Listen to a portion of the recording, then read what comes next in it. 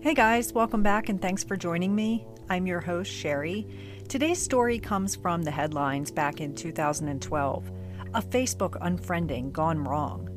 As always, my sources are listed in the description area, and this podcast is for entertainment purposes only. This is episode 73, The Case of Jenelle Potter. Some things happening around the world during 2012. There was the Sandy Hook Elementary School shooting, and that was truly one of the saddest things I've ever heard about. Queen Elizabeth celebrated her Diamond Jubilee. NASA's Curiosity rover landed on Mars. MasterCard and Visa had massive security breaches that compromised over 10 million credit card numbers.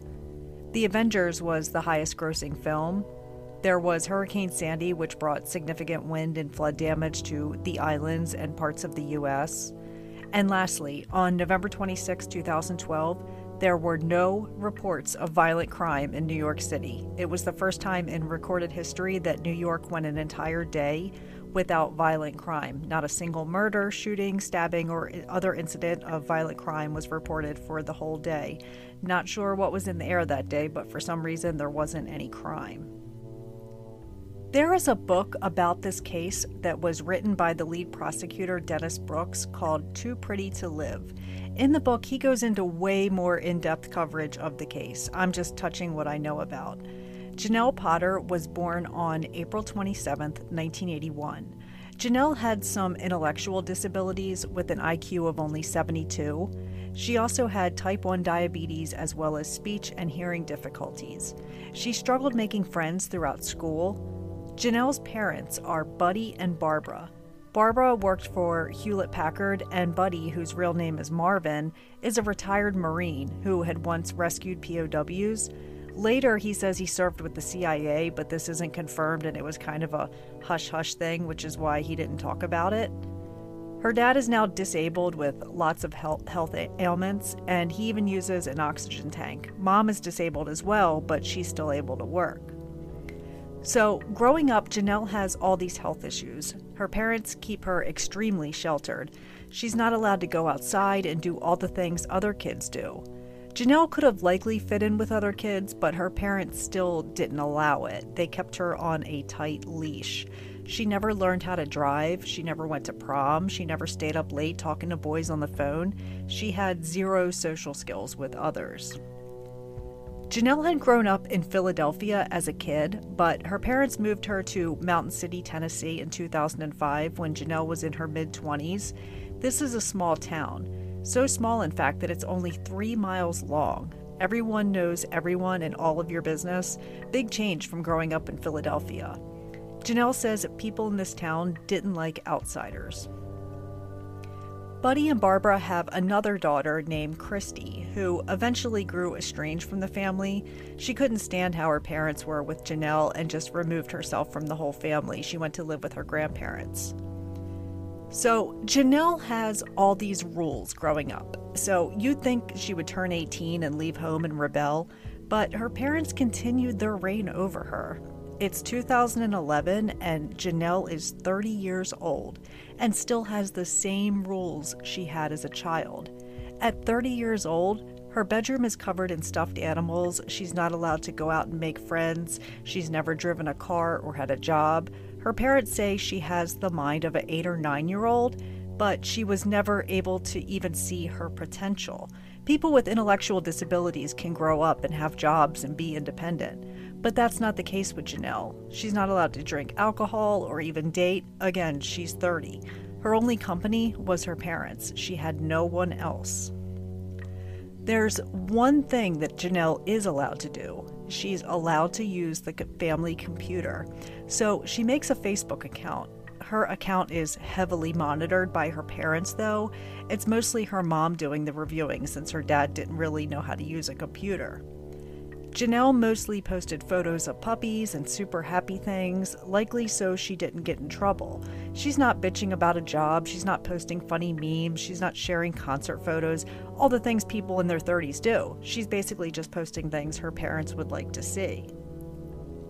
Jenelle was allowed to walk by herself to the local pharmacy to pick up her medications. It was very close to her house. That's the only place she's allowed to go alone. She met a pharmacy clerk there named Tracy. Tracy instantly likes Jenelle and feels sorry for her because of her health issues and the fact that she has no friends. Tracy is around the same age as Jenelle and has a completely different life. She's more of a typical adult. She exchanged phone numbers with Jenelle, and Tracy is going to take her under her wing and ask Jenelle if she wants to hang out sometime. Jenelle is terrified to ask her parents, but her parents eventually allow Jenelle to spend time with Tracy. No one else was allowed to be around, though, just Tracy. Jenelle is freaking out. She finally has a friend in her life and someone to talk to besides her parents. Jenelle became a little obsessive, which is understandable. She never had anyone else paying attention to her besides her parents. Jenelle loved talking to Tracy at her house because her parents weren't around and she could be normal and not watch every little thing that she says. Jenelle sees how normal Tracy's life is as an adult and wishes she could have the same. Tracy takes her outside for walks and they go rock climbing and shows her what it's like to be outside of the house.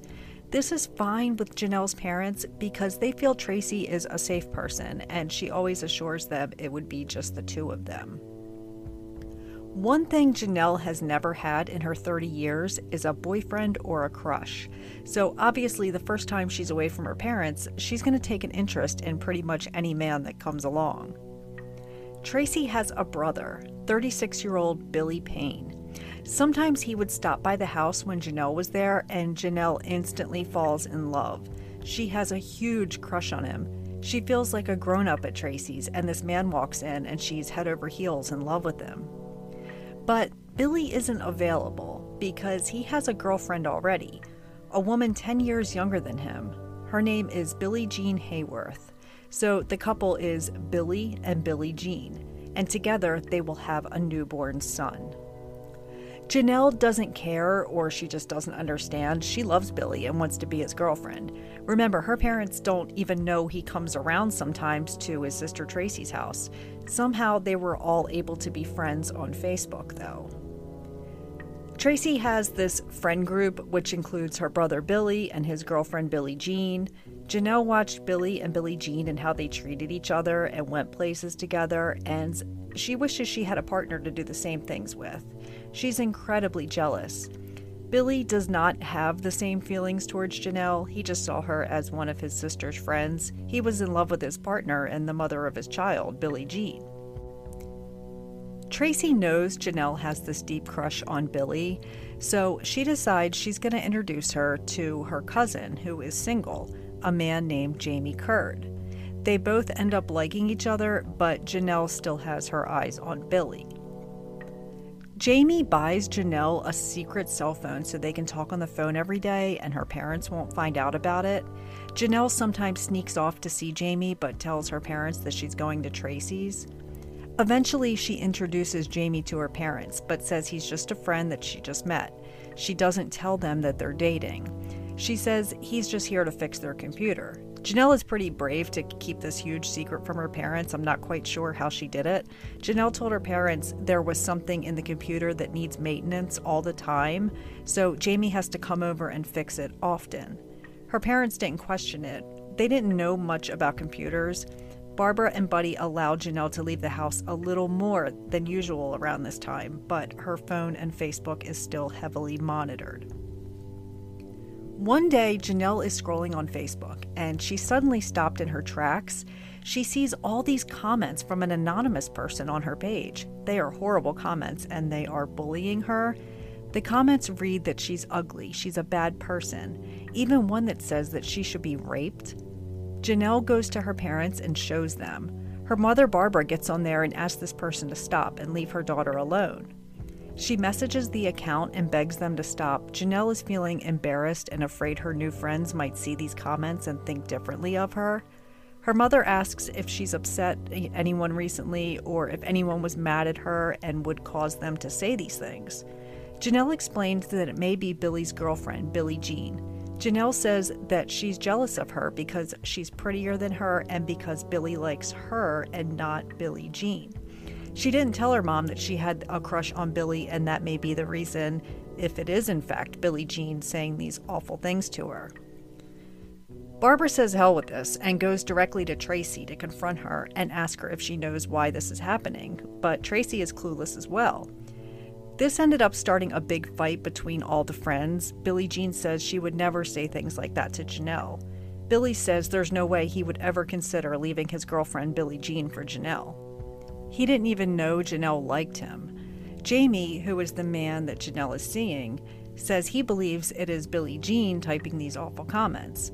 Everyone's mad at each other. Jenelle even says at one point she wishes Billy, Billie Jean, and the baby were dead. Billy and Billie Jean decide they do not need this kind of drama in their life, and they both unfriend Jenelle. One day, Jenelle finds large rocks in her front yard. Painted on them were the words Billy and Billie Jean. So these supposed online threats were now becoming very real life. I want to talk about Jenelle's time on the computer. So she used social media to make friends, but was known to be obsessive at times. She was paranoid, and it made her mean at times.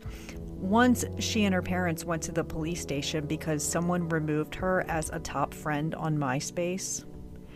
Buddy, Jenelle's father, went to the police because a woman had removed Jenelle as a Facebook friend. The police told him that Jenelle should probably stay off of social media, but she never stopped. She continually logged on.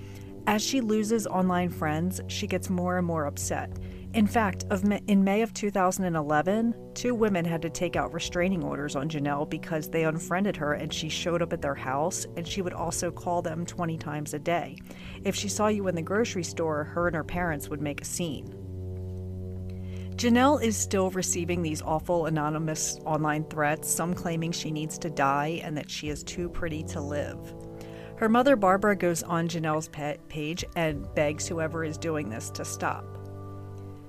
Meanwhile, Mom Barbara has made a friend online, and his name is Chris. Barbara and Chris formed such a friendship that Barbara even referred to him as a son. Chris was a handsome young guy in his late 20s, early 30s, and Barbara talked to him online every single day through emails. He told her he had lost his wife and that he loved dogs, but there's something unique about Chris and why he was reaching out to Barbara. See, Chris is a CIA agent. He says he's been assigned to watch over Jenelle. He sees these online threats and he's been monitoring them. Well, he tells Barbara that these threats were confirmed to be real, and we'll get more into this mysterious character Chris in a bit. On January 31st, 2012, a friend of Billy and Billie Jean stops by their house they shared with Billy's dad. Billy's dad wasn't home. He had went to work at 5:30 that morning.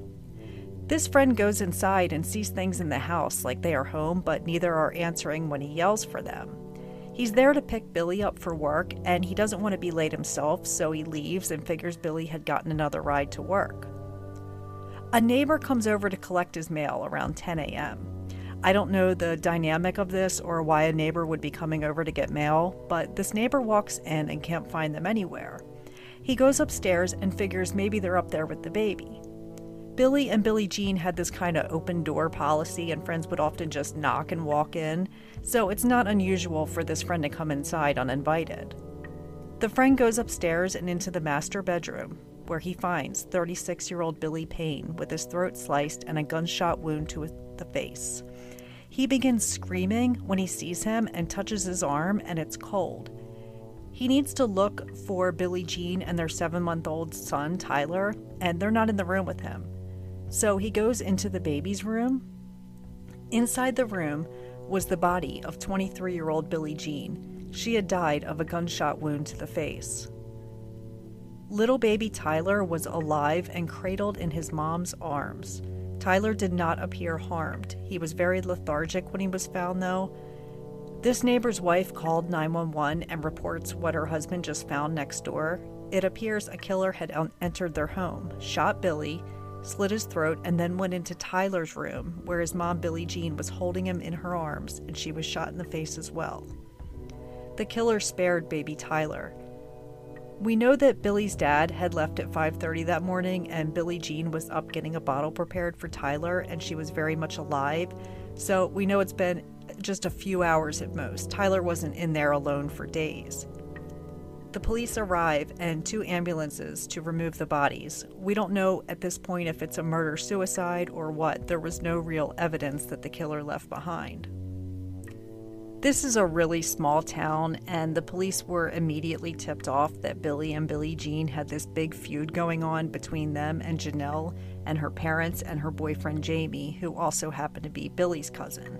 Remember, Billy is the brother of Janelle's friend Tracy. Tracy introduced Jenelle to her cousin Jamie as a way to distract her from Billy.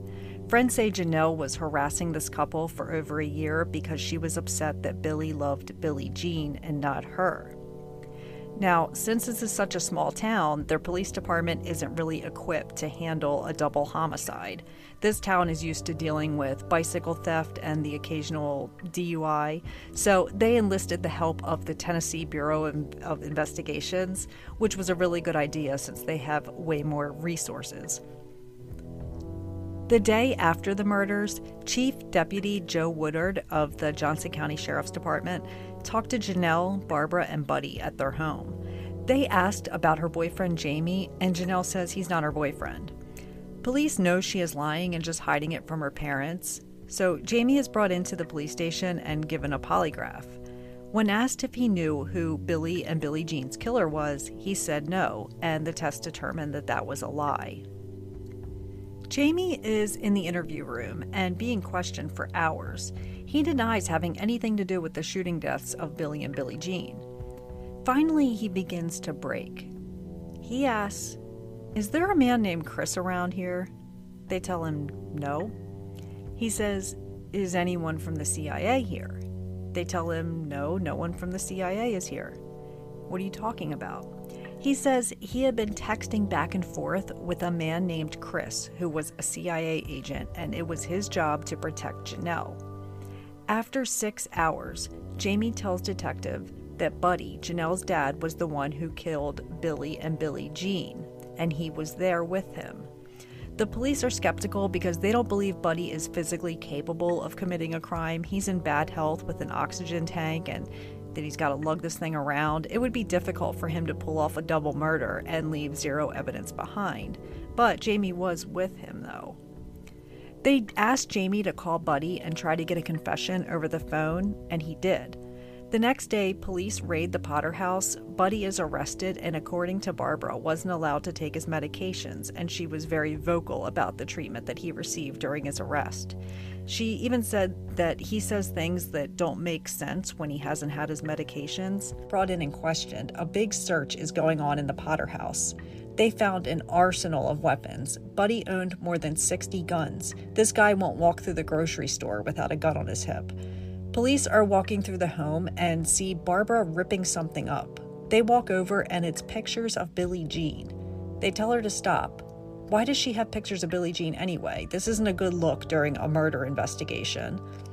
They take the family's computer out of the house along with 51 other items. They search Buddy's truck and find 3 trash bags full of shredded documents. One officer, and I don't know her name, spent days with rolls of Scotch tape taping all these shredded documents back together again. Can you imagine? What those documents were emails, back and forth emails between Barbara and this mystery guy, Chris. Chris had formed this close relationship with Barbara, even referring to her as Mom. He says he is a CIA operative and can't use his real name. He is assigned to watch over Jenelle. Yes, this little town of 3,000 people, he was assigned to be a guardian angel of someone getting bullied on Facebook. He knew a lot about Jenelle and told her mom that people were out to kill her. They want to take her virginity. They want to cut her head off. Jenelle is in danger, and you all need to do something to these people that want to cause her harm. They need to die. He gives Barbara the name of Billy and Billie Jean. He even talks about Billy being a drug addict. The truth was, Billy was using painkillers for a long time, and he was an addict, but he had been clean for a long time. He even quit smoking cigarettes when his son was born.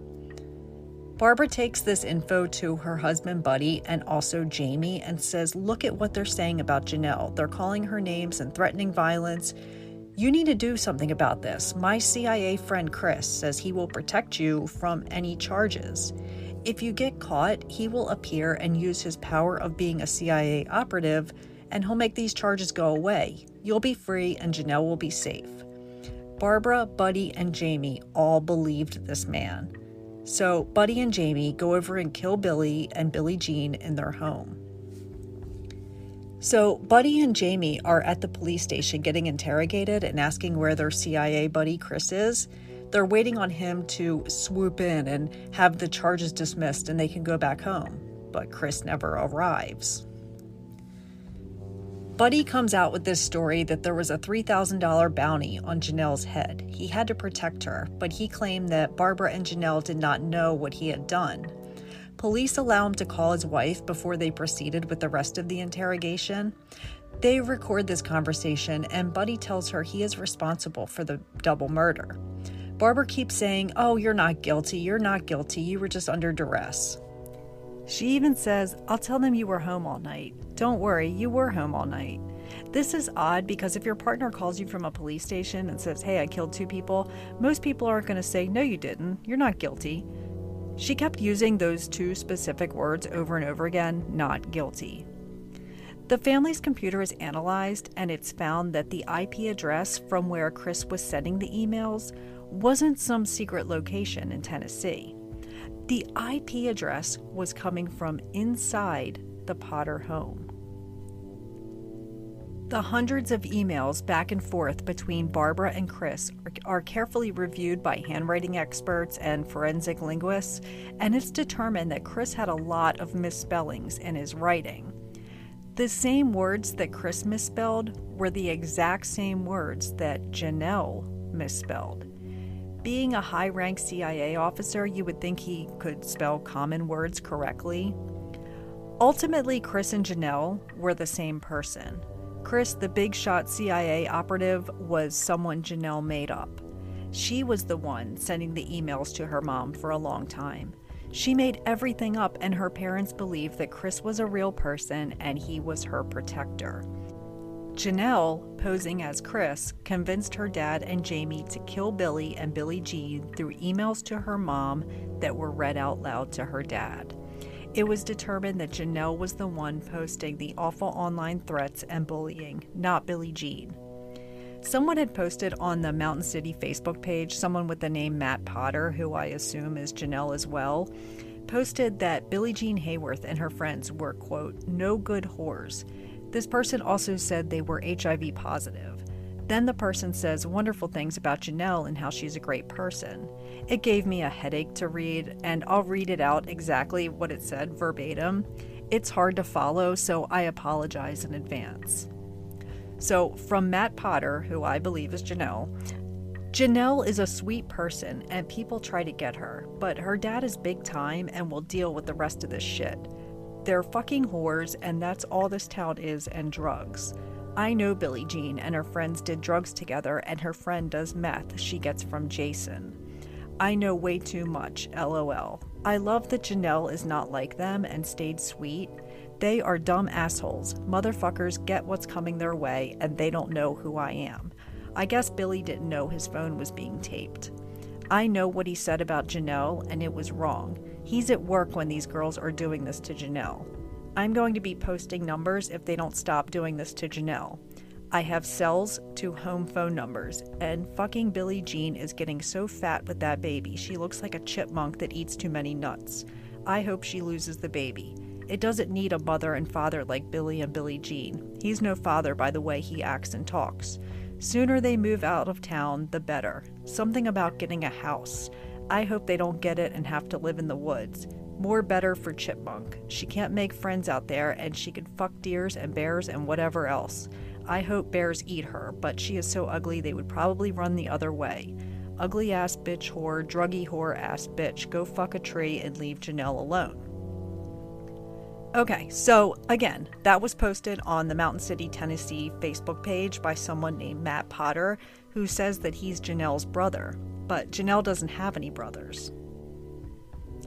Billy and Billie Jean's neighbor, his wife was the one who called 911. Well, she said that she witnessed a couple months before an altercation between Jenelle and her mom and Billie Jean.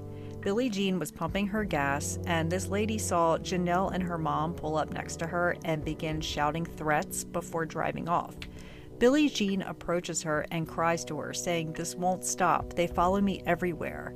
And now that I'm a mother, they say I'm unfit. They call me trash. They are constantly threatening me." In August 2013, Jenelle and Barbara are arrested for their involvement in the murders. And in October 2013, Buddy was found guilty for the murders and was sentenced to 2 life sentences. Jamie agreed to a plea deal of 25 years in prison in exchange for testifying against Buddy, Barbara, and Jenelle. In May 2015, Barbara and Jenelle go on trial. This case was moved to Jonesboro because of pre-trial publicity created by all the sensationalism of the case in a small community, as well as the motive for their deaths, that Jenelle was unfriended on Facebook. That makes the case much more interesting and people talk about it more. So this is difficult because prosecutors had to prove to the jury that both women were guilty of murder, even though they were never even at the murder scene. Jenelle's lawyer tells the jury that Jenelle is not capable of committing an act of convincing people to kill others. She has the mind of a child. She's not a bad person. But the jury didn't believe it. Both Barbara and Jenelle were convicted of 2 counts of first-degree murder and sentenced to life in prison. They are both in the same prison together today and have both appealed their sentences, but were denied. It was revealed that this character, Chris, was in fact based off of a real person, a man Jenelle had gone to high school with. She found him on Facebook and used his photos to pretend to be this CIA agent and talk to Barbara. Chris was a real Delaware State Police officer and another victim of Jenelle's plot. The real Chris said he barely remembered her in high school and was never friends with her and only spoke to her once or twice back in school. He also said he didn't have any communication with her since he graduated in 2000. Remember, Jenelle had a sister that left home to go live with her grandparents? We learned that she had taken out a restraining order against her parents because there was so much tension between them. She didn't believe Jenelle's health complications were anywhere near the level that her parents did. She believed Jenelle was a normal, functioning adult. Little Tyler, who was just 7 months old when his mom died while holding him, is now 11 years old and lives with family members. Billie Jean's sister told Jenelle in court, "We will tell Tyler how much his parents loved him and wanted to be with him and watch him grow up. You may have taken his parents, but you will never take away the memories that we will be sharing with him." Ultimately, this is a story of love obsession, one of the oldest stories in the book, but with technology and a twist. Rest in peace to Billie Jean Hayworth and Billy Payne. That's it for this week, and I'll see you all again soon. Take care, and much love to you all.